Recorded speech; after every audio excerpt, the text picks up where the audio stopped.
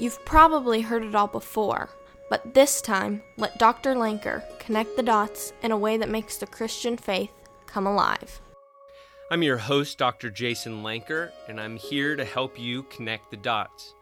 As a pastor and professor for the last 30 years, I want to help you not only understand the Christian faith, but to make it a transformative part of your everyday experience. Join me as we connect the dots. Well, we've spent quite a bit of time talking about salvation. It's a good thing because it is such a great concept. It absolutely changes everything. And it changes a lot more for us in our actual experience when we begin to take these different concepts and to be able to put them into action and understand the implications of all of this theology. And so I just want to kind of hit on that again and bring that to conclusion before we move on to some of the other topics that we're going to need to talk about in order to understand this great, good gospel. One of the first implications that jumps out, and there's so many more than what I'm going to talk about today, but these are just the ones that come to the top of my mind. We're turning to God and His finished work for any problem or brokenness that we may encounter. That's what salvation is. It's this acknowledgement that He has done it all. There is no problem, from the smallest thing to how do you help your toddler understand that they need to go to bed, to the biggest problems of racism. Jesus has solved it all already. His death on the cross was the solution. It's the way into all of righteousness, making its way into all of our world and our experience. And when we enter into the problems that are going to be everywhere, and it does not lead us to turn to Him, to enter into prayer and to say, God, we need your wisdom, to ask for just grace so that forgiveness can be applied in this situation, or so that we can go ahead and be able to have the resources to help somebody. He has everything we need for life and for godliness. He's paid the price. It's all in His bank account. And that is such a huge benefit. At the same time, when we hear that, if it doesn't kind of just tweak a little bit of something in us that goes, wait, like I can't fix anything, then you're not understanding the scope of the gospel. And the scope of the gospel, when it gets down to it, is no, you cannot fix anything. All of our righteousness is like filthy rags. It is just, it's inadequate. And that's what created this problem in the first place, is that we thought we could be like God, and we have a world to show for it. He's asking us to, just from the smallest to the greatest things, rely on His strength, His wisdom, His grace, and that is where salvation comes from. When we begin to live into that kind of solving of the world's problems that God alone can offer, personally, it is applied to us in a way that allows us to live completely free from guilt and shame. That there is no mistake you have ever made, there's no mistake you're ever going to make that He can't fix. On the other side, we're able to live with a peace in our lives that just, it allows us to just be free. We can never mess up anything so badly He can't step in and deliver us or anybody else from it, or heal the situation. I see so many of the people that I work with that just get themselves tied in knots about making the right decision because their whole lives depend upon it. No, our whole lives depend upon Him. And if He can do anything, that if you're trying to do what He's asked you to do, He'll fix it. If you take the wrong path, if you don't put in the right effort, if you have some of the wrong answers, He will make it right as long as we turn to Him in that process. And so it just really is a freeing thing to live a life of salvation. We don't have to make it. We don't have to make it what it needs to be. Instead, and this is one of the next implications, We are being offered the opportunity to work with him, not for him, to work with him through his grace and obedience to see great salvation all around us. God did not save you by his great grace and mercy to go ahead and just open up the doors, bring you home, give you everything you need, and then say, have at it.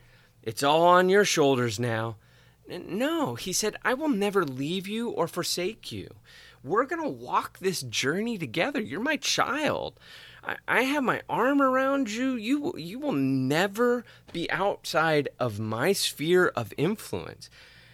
And so let's just do this work together. And so he's going to grace us. He's going to give us lots of gifts.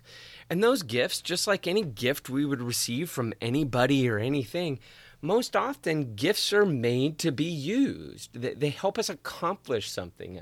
A new mixer, a new television, a new set of shoes. They're just not given to us so that we can sit them on a shelf and go, wow, those are really, really cool. No, they're made to do work. They can be really hard work like running. They can be relaxing work like watching a documentary. But they're graced. They're a gift to us so that we can work and do something that is needed. That's what God's grace is for. I love the quote. It requires as much grace to live the Christian life as it does to enter it. And if we do not understand that concept of grace and faith, because faith without works is not faith. It's dead. It's useless. And so God is not asking us to do anything except to use the gifts he's given us to bring him glory and honor and to make things right in our lives and in the lives around us. And we're going to see throughout our lifetimes that there's a lot of need. And you're his child. This is one of the other great things about what we've learned about justification. As his child, you get to come before the throne of the God of this universe and just say, hey, some help, please? Jesus says in his Sermon on the Mount, you know what? Just keep at you keep seeking, you keep knocking, you keep asking the Father for good things, he'll give it to you. Even bad parents do this. How much more your good, great Father who is in heaven? And so we can come to him for our needs. We can see, one of my favorite things is to walk through grocery stores and to see just the older people who just look like they're so lonely. I give them a smile, a hello, but oftentimes I'll just pray and I'll say, God, let their grandson just call them today. Just have an old friend, send them a message that they remember them, that they care about them. I see moms that are they're about to pull their hair out with these crazy kids, and like, how are they going to make it through one more day? I have no idea who this person is, and I just say, God, they need some deliverance.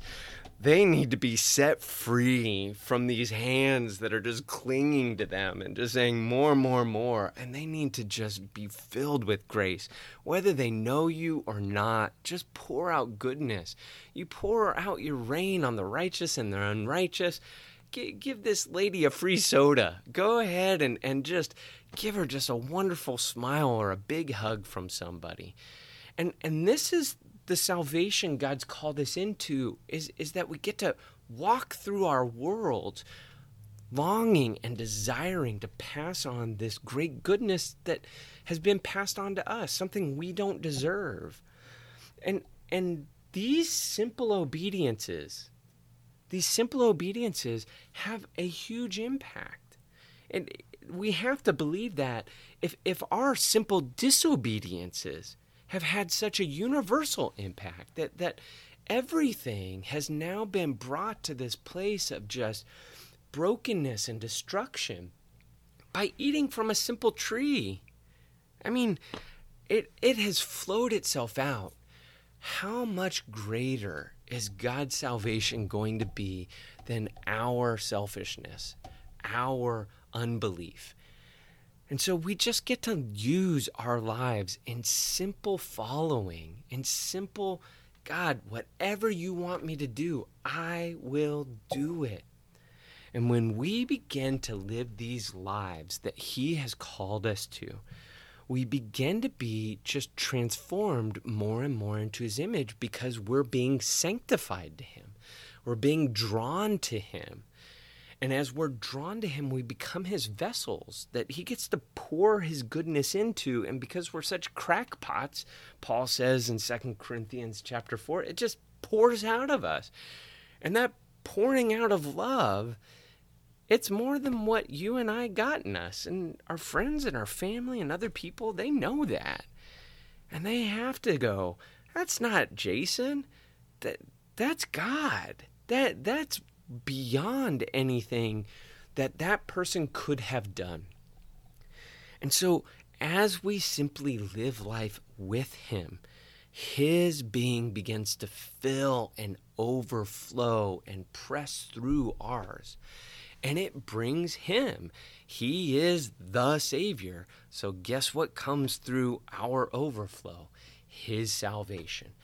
And we see good things done that we are incapable of knowing that person needed those words spoken to them today, or that care in that way given to them this month.